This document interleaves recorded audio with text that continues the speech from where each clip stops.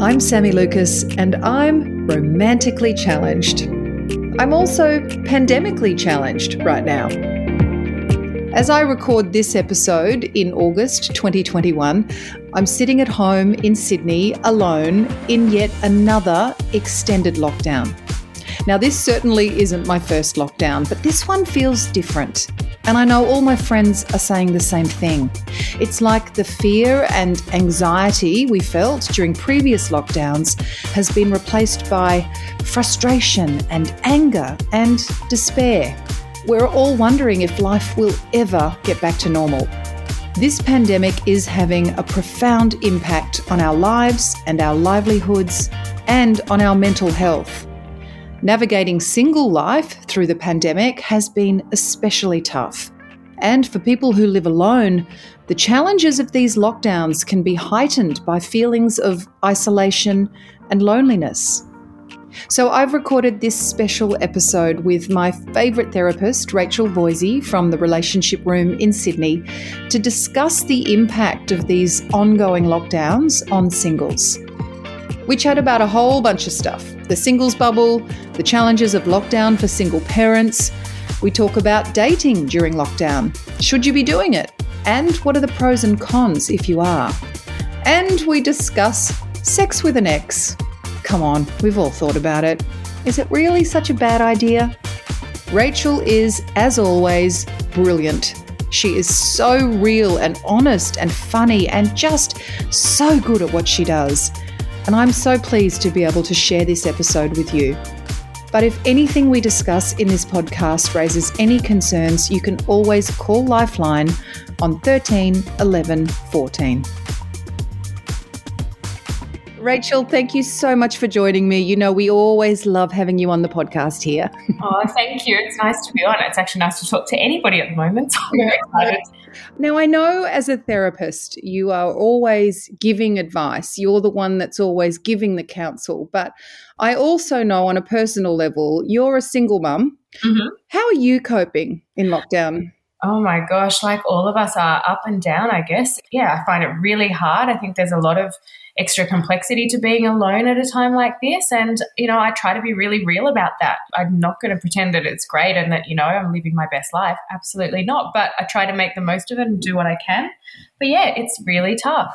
Well, that's the thing, isn't it? I mean, we've heard so much about the physical effects of COVID since the pandemic started, but it feels like we're only just now starting to be more open in discussing the emotional and mental effects of what this pandemic is doing to people, particularly in light of these ongoing lockdowns.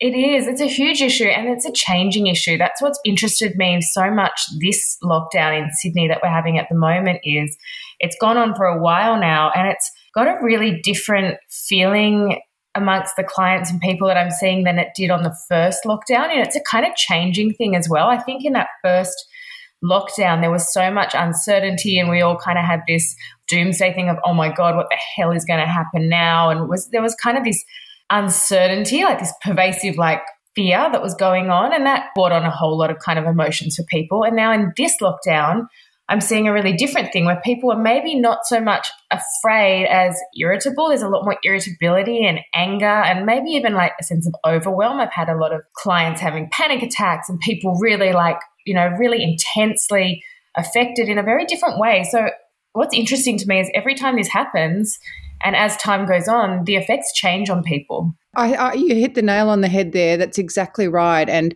you just never know when you're going to be plunged into lockdown. And I had this conversation on a group chat with some girlfriends the other day, and I've always felt hopeful and practical that lockdowns are required. But with this lockdown, that feeling has turned to anger. I'm angry that people are still doing the wrong thing that is forcing the lockdowns to continue. And it's that feeling of anger that you kind of have to contain because you're at home alone. And yeah, it's different, isn't it? Being angry is a very different thing to being scared, and it brings a different kind of set of behaviors out in people too, right? When you're angry, you're much more likely to be resistant. People want to take control. They want to have a voice. When people are fearful and anxious, they become quite avoidant and they can go quite insular and almost kind of freeze in a way. So it's interesting you say that, because that's exactly, it's that irritability, anger, frustration that is around that is pretty pervasive. I read the other day that Lifeline had more calls in a single day than they've ever had before during this lockdown. Yeah. At what point would you suggest or recommend someone picks up the phone and calls Lifeline? I think if you really feel that it's something that is concerning you, you're having thoughts that are not normally the kind of thoughts you would have, you feel potentially intensely overwhelmed, or your body starts to experience the symptoms of your mental health, like things like panic attacks, which let us know that our mind is taking control and our body is responding in a way that is uncomfortable and scary. If you feel like you know that you are not coping, like people tend to have a sense that this is different, this is not how I normally am, then that's the time to reach out for help, because something like Lifeline is such an incredible resource, and speaking to that other person on the phone, they can help you check in with where you're at, which is sometimes, it's hard to check in with yourself all of the time when you start to lose your context around where you're at. So speaking to somebody else, like especially a trained professional at Lifeline, is a great thing to do if you have any sense of concern that you're maybe not okay. You should take your mental health really seriously, and that's why things like Lifeline exist. So obviously this podcast has a lot of listeners who are single, and I think there are unique and some really serious challenges in dealing with lockdown when you are single and or live alone. So that's what I kind of wanted to focus on with our chat today, is just basically some handy tips for singles to make lockdown a little more bearable. But my first question to you in this regard is, yes, we're all binging TV shows, and there's a lot of chat about binging. What are you binging? What's the best thing to binge? I have noticed during lockdown I will be lying awake watching something on my laptop until 3 a.m. thinking, well, I should turn it off and go to sleep. But wait a minute, I've got nowhere to be tomorrow. I can stay up as long as I like and I can sleep it off tomorrow. I don't think this is healthy, Rachel. God, I think a lot of the things are not healthy. I have this funny little mantra with myself where, I don't know if you've ever heard that quote where they say, dance like no one's watching. My mantra to myself that I've been using is live like someone is watching, because the fact that I'm alone and I can sit up till 3 a.m. on my laptop, I probably wouldn't do if somebody was there to go, hey, like you probably should get some sleep. Sometimes the fact that when you're living alone and nobody is watching, it's easier to do things that you probably wouldn't do if somebody was, because you'd know that they're pretty crappy for your mental and physical health. And sitting up till 3 a.m., this is the thing in lockdown.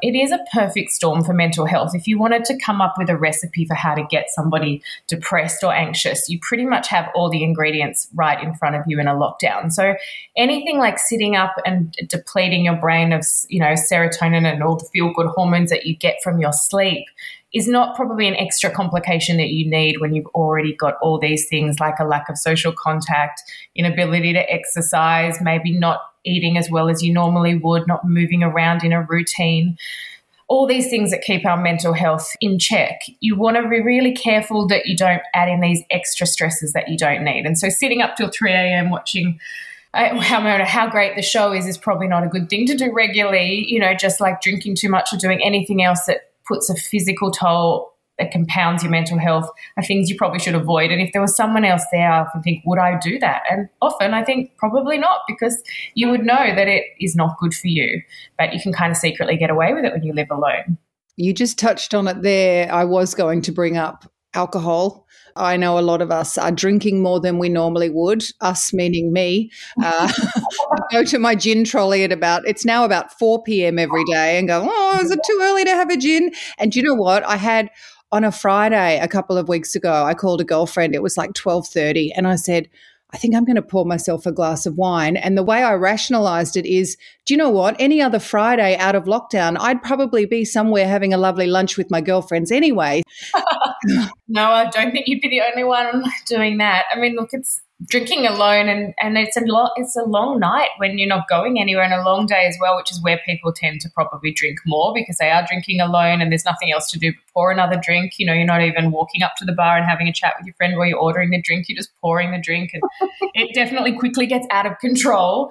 Look, you have to be compassionate with yourself on these things, and most people know where their healthy limits are, and most people know when it's getting out of control. And I've had a few people tell me that they've cut back this lockdown, and I think that's probably got something to do with the fact that there is less fear, more anger this time. There are people who are kind of taking more control and actually saying, yeah, this time I'm actually not going to do that as much because I didn't like how I felt last time and I'm quite determined to come out of this better. So as long as you're not kind of hitting those places where you start to think that, yeah, this is actually making me feel worse, it's becoming a problem, it might be time to kind of think about cutting back and trying to more think about creating some healthy habits to come out with, as opposed to coming out feeling like you've got to start all over again. Yeah, and we should also obviously say we only encourage responsible drinking. Absolutely. Well, you know what's so great is this whole sober curious movement with all these, like the amount of people that are getting into these non-alcoholic spirits and things which are not alcohol. I mean, I know they don't do the same thing, but, you know, people are making really cool cocktails and there's incredible lines of non-alcoholic beverages and beers and wines, and people are actually getting into that because they feel like they're still having a kind of celebratory drink without the alcohol. So there are actually ways to kind of feel like you're somewhere in between, maybe one non-alcoholic drink, one alcoholic drink. What did you call it? Sober curious? Sober curious. It's a movement that they're calling the sober curious movement, which is people that they're not stopping drinking because they've got a dependence or an addiction issue. They're kind of interested in how they feel when they take alcohol out of the equation. And the interesting thing about this sober curious thing is a lot of people who stop drinking just feel this kind of intrinsic health benefit that actually makes them want to keep on not drinking, not because they have a drinking problem or not because they think they shouldn't drink, just because they enjoy not drinking. So that's where all these non-alcoholic alternatives are kind of springing onto the market. An interesting movement, but it's definitely got some traction out there. One thing I have felt that I need to really cut down on is exposure to watching the news. Yeah. I've always been a news junkie. I'm just glued to every news site. I watch every news bulletin and press conference. My TV in the background, even if I'm not watching it actively, it's on a news channel of some description. But I'm starting to feel in this lockdown that it is not healthy. I am feeling so disheartened. I feel frustrated. But there's a part of me that says, but Sam, you need to watch the news because you need to know what's going on. Yeah, it plays into a couple of things. And the first one is there's definitely a concept in mental health and in psychology that we talk about called cognitive overload, which is just way too much stimulus going in, because every time you're exposed to information, your brain has to run a system across it, right? It has to process it and then it files it and it connects it to other things that you know. So when you're watching anything, your mind is working to categorize that information and to do something with it, which is normally put it somewhere else that attaches to some other thing. It's like opening a file and putting it in the right filing cabinet. So when you're exposed to a lot of information of any sort, you can definitely feel this sense of cognitive overload, which is just too much energy being spent on sorting through information, and your brain will very quickly almost go into the feeling most people describe when they're cognitive overloaded is irritability. They start to get annoyed. They feel like they're kind of like got no capacity left because they're too much information, I just need to stop. And that is a real thing. And when you're home, as much as we all are in lockdown, there is a real propensity to leave the TV on and there's just constant chatter, information coming all day, and you're not living your normal life and having those breaks that you would where you'd be seeing friends, going for a walk, walking through, the shopping centre, and tuning that out. It's good to put some limits around it for that reason. And then the second thing is there are a lot of people feeling anxious because anxiety is all about future-based fear, and we are living with uncertainty in a way that we probably haven't in recent history every day. So the thing with anxiety is you've got to be careful how much you feed the anxiety. It's one thing to keep on feeding into the fear, and that's another to sometimes be a little bit hard on anxiety and say, okay, you know what? That's enough. I don't need to stand outside with an umbrella in case it rains. I'm going to stop and I'm just going to deal with what's in front of me. So the news, particularly outside of cognitive overload, can give you maybe too much content to feed your anxiety. So if you're a person that is feeling anxious during this lockdown, it's probably good to maybe get the news updates you need on your phone. You can, that's so easy now, all the facts come through, or you can maybe watch the 11 a.m. update, but you maybe don't need to have a constant commentary of repetitious news running all day in the background. Good advice. I have to limit myself. I know that. Yeah. Okay, let's talk about the singles bubble. From a psychological point of view, why is this so important, Rachel? Oh my gosh, thank God they did this. I was so glad they did when I heard. People that live alone have felt very alone in this lockdown, and feeling alone, it's not the loneliness, it's the problem. The thing that most of us do when we feel emotions like loneliness or negative emotions of any kind is that we start engaging in avoidance behaviours. We feel crappy, and when we start actually going, I don't think I want to answer that phone call. I don't think I want to get on that Zoom. I can't be bothered with this. It's those avoidance behaviors when you feel yucky of any sort that tend to be the things that then perpetuate you feeling worse and worse and worse. So for singles in this lockdown, there hasn't been that person to kind of chat with and pull you out. And, even if it's just saying hi to someone in the kitchen when you're walking to your respective computers, people that are single have not had that access to just human contact. And it's not the same as going to the supermarket and just walking past people. You actually need somebody that you're somewhat connected to. So this idea of a singles bubble was to create some connection for people that are not in partnerships or are living alone in some sense. And I think it is one of the most important things they've done for people's mental health, because it is very unnatural to be alone for as long as some people have had to be in these lockdowns.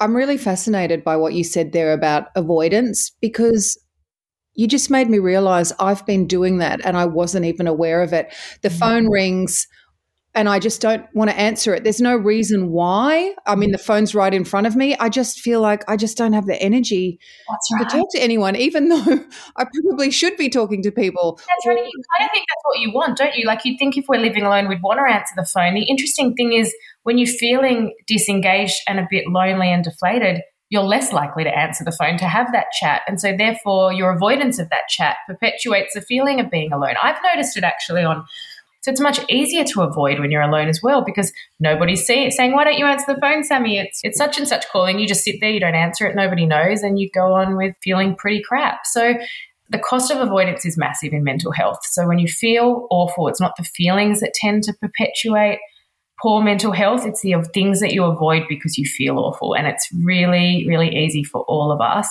to just think, I can't be bothered because I feel crap today. But then I know on the flip side of that, when I do force myself to answer a call or call someone back, or I do think, I'll just jump on that Zoom call, I feel so much better afterwards.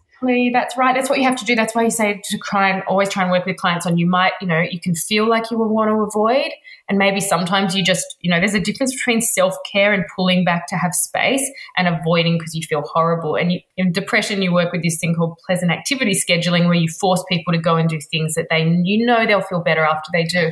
And yeah, you're going to feel better after you take the phone call and have a chat and connect with the person or get on that Zoom party. And you're going to feel better than if you sat at home and watched another series of Yellowstone. That's my thing at the moment. And you're very unlikely to get off and wish you hadn't answered the call. Let's put it that way. So what's a healthy way to use the single bubble, and what's the key to choosing the right person to join you in your bubble? You know what? You remember when it used to be like funny to say, who would you be stranded on a desert island? Like that seemed like a hilarious concept because we were never going to the desert island. It's like happening. It's not funny anymore. Like, how do you choose that person? This is such a hard. You try to choose somebody that you connect well with, that is compassionate, honest and open, and you have a good connection with. You need someone that you connect with and who makes you feel good, but maybe also somebody that can, give you a bit of tough love if you are a bit, in a bit of a low state. You might need someone who does say to you, hey, Sami, you know what, you should really pick up the phone more often when such and such calls, or, it's time to get out of your pajamas or whatever with your friend in the singles bubble. So it's picking the person that you can connect with, that you trust. But God, that's really hard to get that person to be your singles bubble friend. So it's a really, you have to be realistic too about who's actually available, who else is in a similar situation to you, so that you're both going to kind of get something out of that interaction perhaps, and know that you don't feel like you're burdening that person or they're burdening you. So it's a really tricky one, I have to say, is picking a singles bubble mate. Well, that's true, because I had chosen a single bubble girlfriend, but she's actively dating. And I know that if she meets someone and that kind of develops, she's going to dump me like a hot potato. And I figure, wait a minute, I have not chosen wisely with my single bubble. It's harder than finding the perfect partner online. It's like, who do you pick? I find this really difficult, and I really do think, all those jokes about who you've been on a desert island with are just like so not funny anymore if you're single. So is it best to choose someone who's not dating? Probably. I just pick someone who's got a lot of time and not much to do, to be honest, so that they're really desperately enjoying my company when I call them up. I don't know. It's terrible. It's hard. Let's talk about the intimate partner situation. Yeah. How important is this to have? Oh, my gosh. So this is if you already have an intimate partner, or is this trying to find one? Which one I think any opportunity to have some intimacy, I wanted to talk about how important that level of intimacy is when you're single and or living alone for extended periods of time. Yeah, look, I mean, intimacy is always important because intimate touch and even just emotional intimacy, the person who you're really close to, we know that has lots of outcomes that makes us feel incredibly better than we would without it. So it's important. But what's difficult about this particular situation in lockdown is I've had to pick up a few people recently and be a little bit tough love with are you sure you're not just using this as an excuse to call your ex? Like, are you really sure it's about the intimacy and it's not like it's just a great opportunity to kind of talk yourself into the fact that it is the time to contact all those people that you've never quite got over that might live close and that you have had sex with before and might be the person that could be your partner at this time.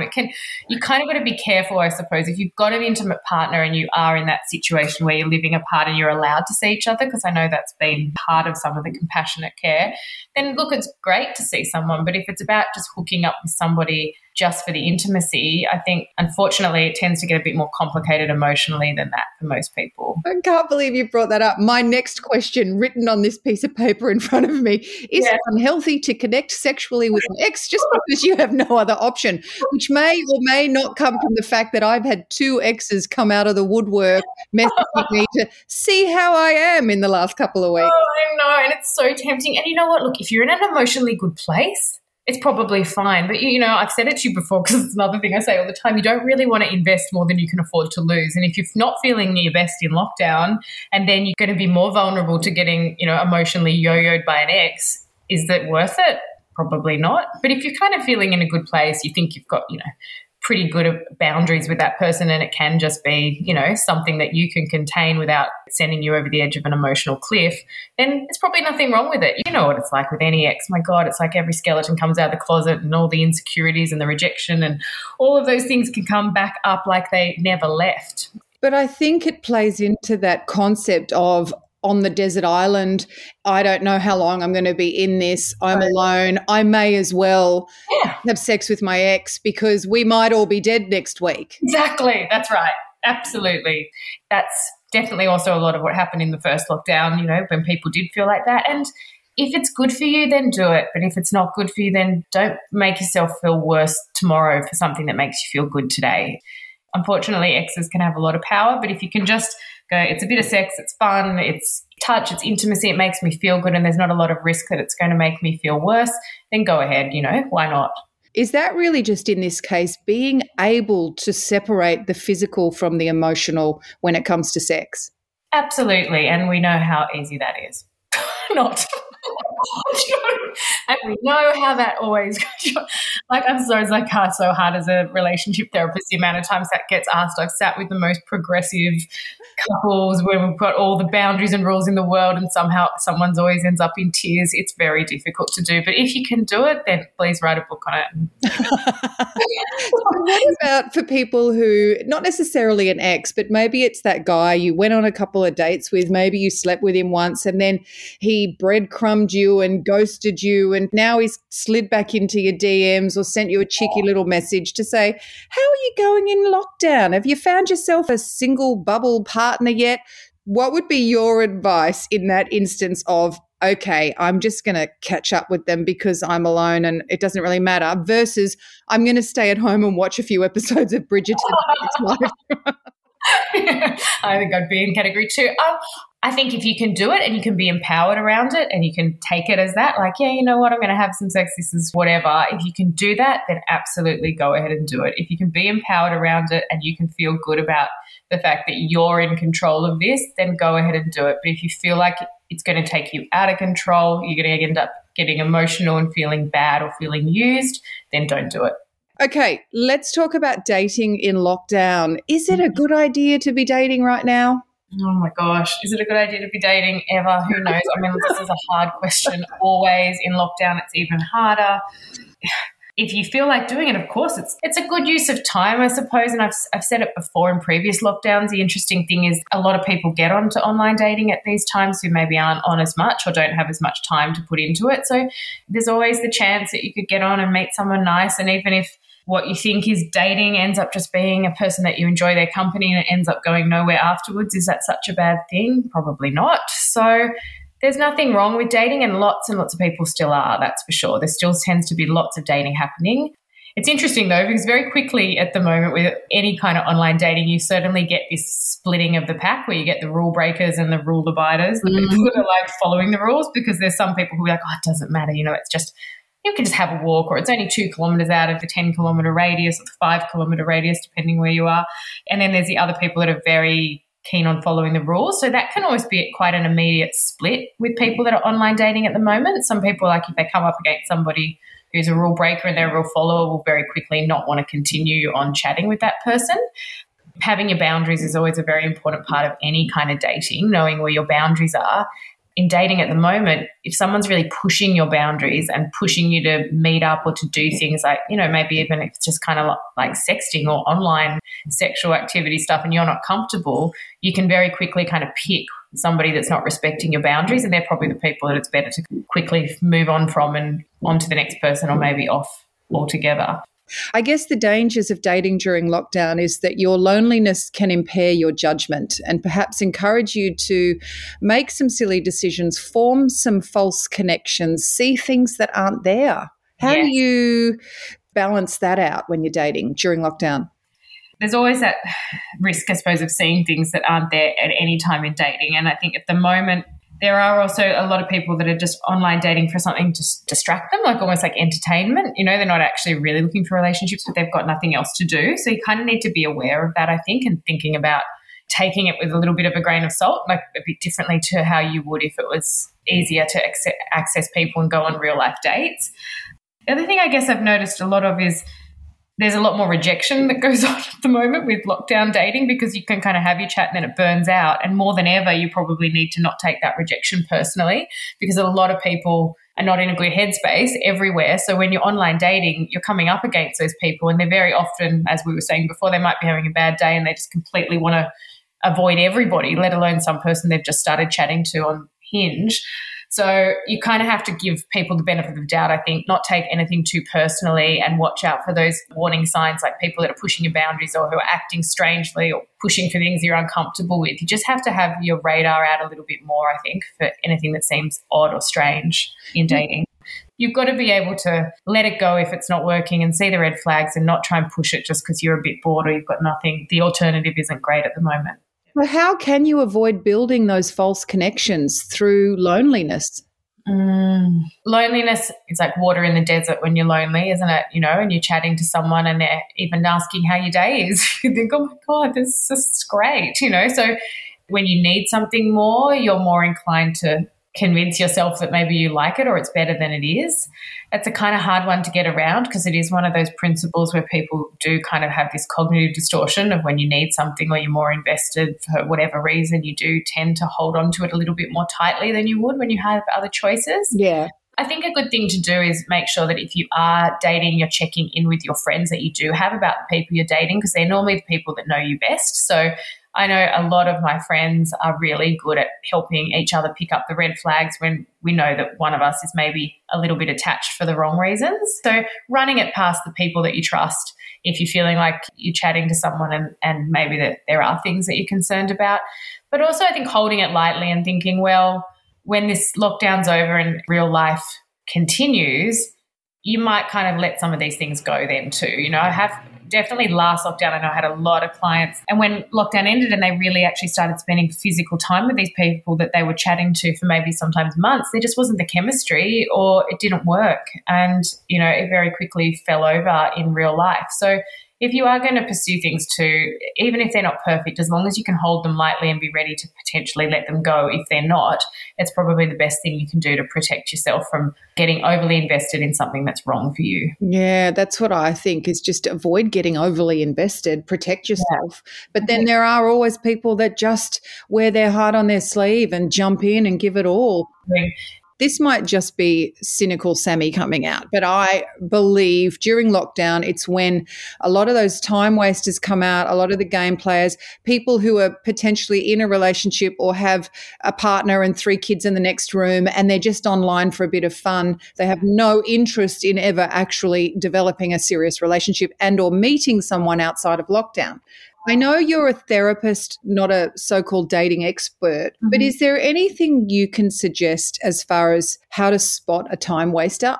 No, this is a really hard one because often it's the time wasters that offer up everything that we think is what we want. They're the ones that'll say anything, or they'll try and be the person you want them to be as opposed to the person they are, because they are just playing a game, right? You're playing chess, just moving across the chessboard, and they're the one who is controlling the game because, like you said, they're wasting your time. They're doing it because they've got nothing better to do and they think it's a bit of fun. If you feel that something is a little bit off or it's a little bit too good to be true, or they're kind of saying all the right things in a way that makes you think, oh, this person's just stringing this conversation along, that's always a good warning sign. People that are healthy in online dating tend to take it slow. They almost are developing a friendship first. They're not kind of coming on with that love bombing kind of stuff that we see. I think the time wasters are often the ones that will love bomb you because they want to keep the game going, and to keep the game going, they've got to play on your emotions and give you what they think you want. Yeah. So, keeping it slow, don't reveal too much about yourself. And if anyone's coming on too strong, or I suppose the other one, which I always think these ones are quite obvious, but, you do live and learn with dating, the ones that are pushing for sexual stuff really quickly, if that's not what you're interested in and they're very quickly sending you the dick pics or they're like asking you for, that is a really bad red flag at any time because it's disrespecting most people's boundaries and they're moving in a direction where they're just trying to get quick, cheap thrills out of it. So they're the ones where, any kind of very quick sexual innuendo that you feel creeped out by, move on, get rid of them. Let's leave this on a positive note. There will hopefully be some beautiful love stories that emerge out of lockdown.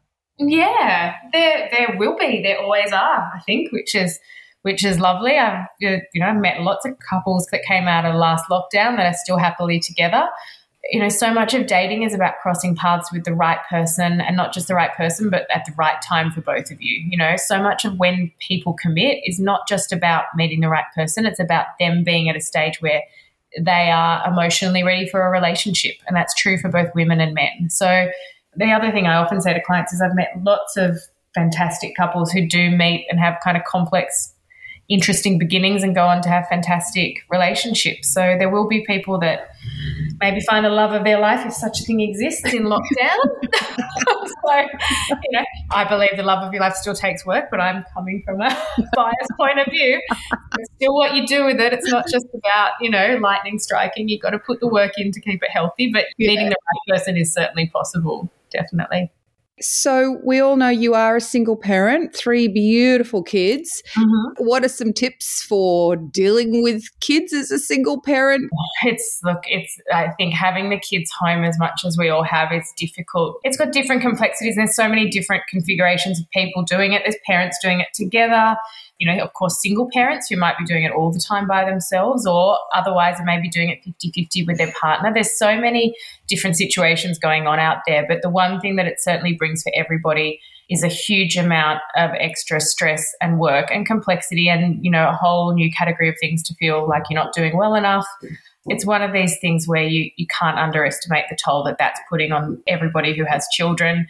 The nice thing about having children, I guess, is there's the nice thing that they're around and there's extra people in the house, but that's a double-edged sword because those people can, be fantastic, or you can absolutely want to throttle them. So, it just, again, it depends what day you're on, I suppose. I think it's really important to be able to talk about it with friends or other people in similar situations, because it is one of those things where it is what it is. It's difficult. There's no way around that.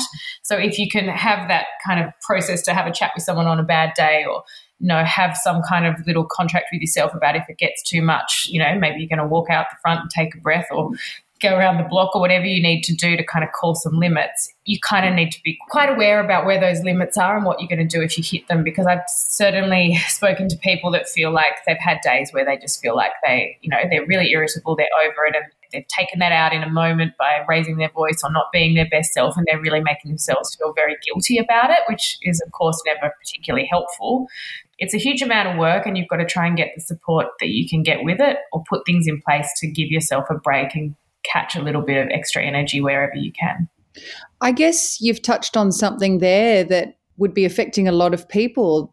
Is there an increased sense of parent guilt Oh God, especially when, I don't know, when like everyone's putting their best moments on Facebook and Instagram. Like it's hard too, because I think people are often looking at what other parents are doing with their homeschooling and then feeling, oh God, they're bad, they feel terrible, they're not doing enough creative projects with their children. So it's one of those things where that you can come from that place of comparison very easily, and coming from a place of comparison is the quickest way to make yourself feel terrible. So, you have to kind of keep your eyes in your own lane, do it your way, and try not to worry too much that somebody's doing it better than you or you should be doing more, and you just got to do your best and do what you can and write this off as it is. It's a very unique time. You can only do what you can do, but making yourself feel guilty and worse about the fact that you're not doing it as well as your friend on Facebook is not the way to go. So do you have one very simple tip or mantra for that parent that is at the end of their tether? They've been trying to work, trying to homeschool, kids are running rampant, can't be bothered cooking dinner, you just feel like you're going to explode. Is there one little easy tip you can give for calming yourself down or getting it together? Oh, you know what? I think there's the thing that I guess we say a lot in therapy is you have to feel your feelings. Like it's okay to feel overwhelmed and crappy. And if you can say that to yourself or say it to someone else, you kind of find instant relief sometimes, just going, I'm struggling, I'm not coping, I need, this is a really bad day. That is probably, I think, always the number one tip, because if you keep on trying to push it down, the emotion pushes itself back up.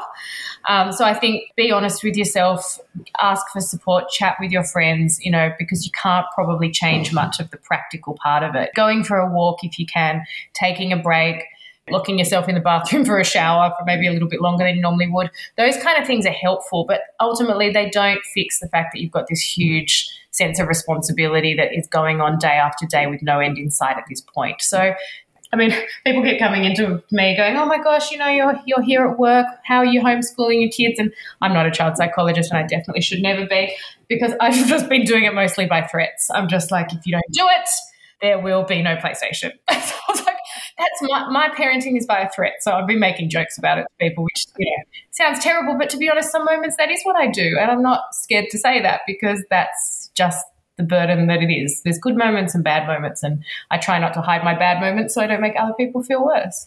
When your kids are with your ex and there's that temptation after, let's say, a week of having the kids there, and that, frustration and anger is building every day, finally the kids go to the ex, there's probably a temptation to just want to be alone. But how important is it to use that time when the kids aren't there to actually go and engage with some other adults and have some adult company and interaction?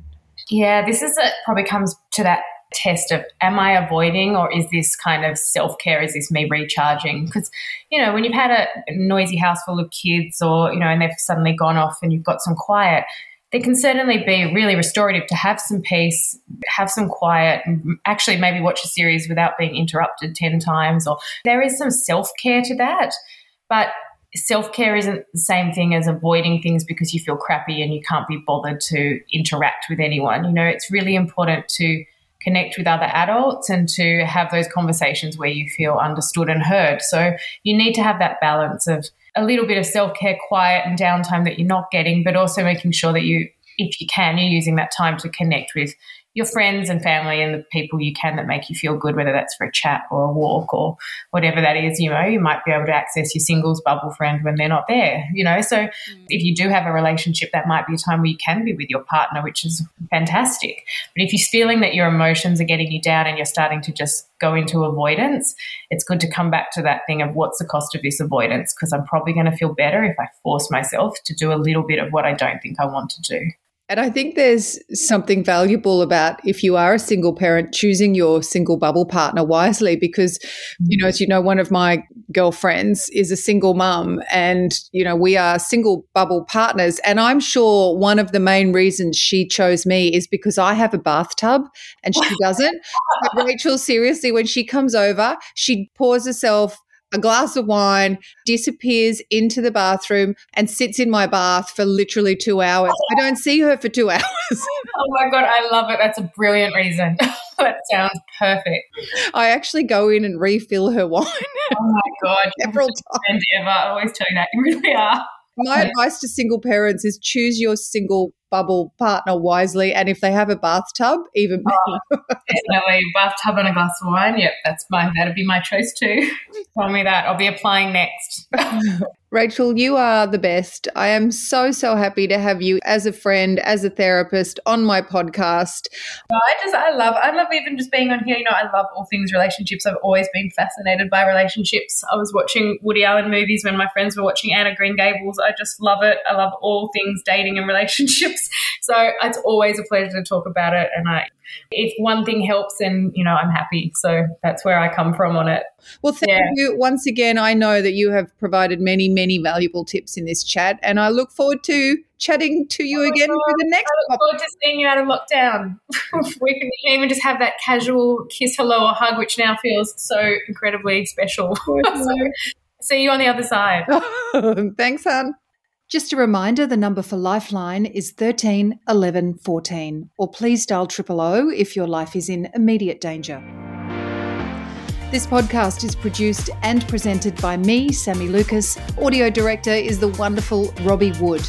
You can find out more about Rachel Voysey at her website. It's relationshiproom.com.au, and yes, she does online appointments as well. And you can find out more about me or this podcast at my website, samilukis.com.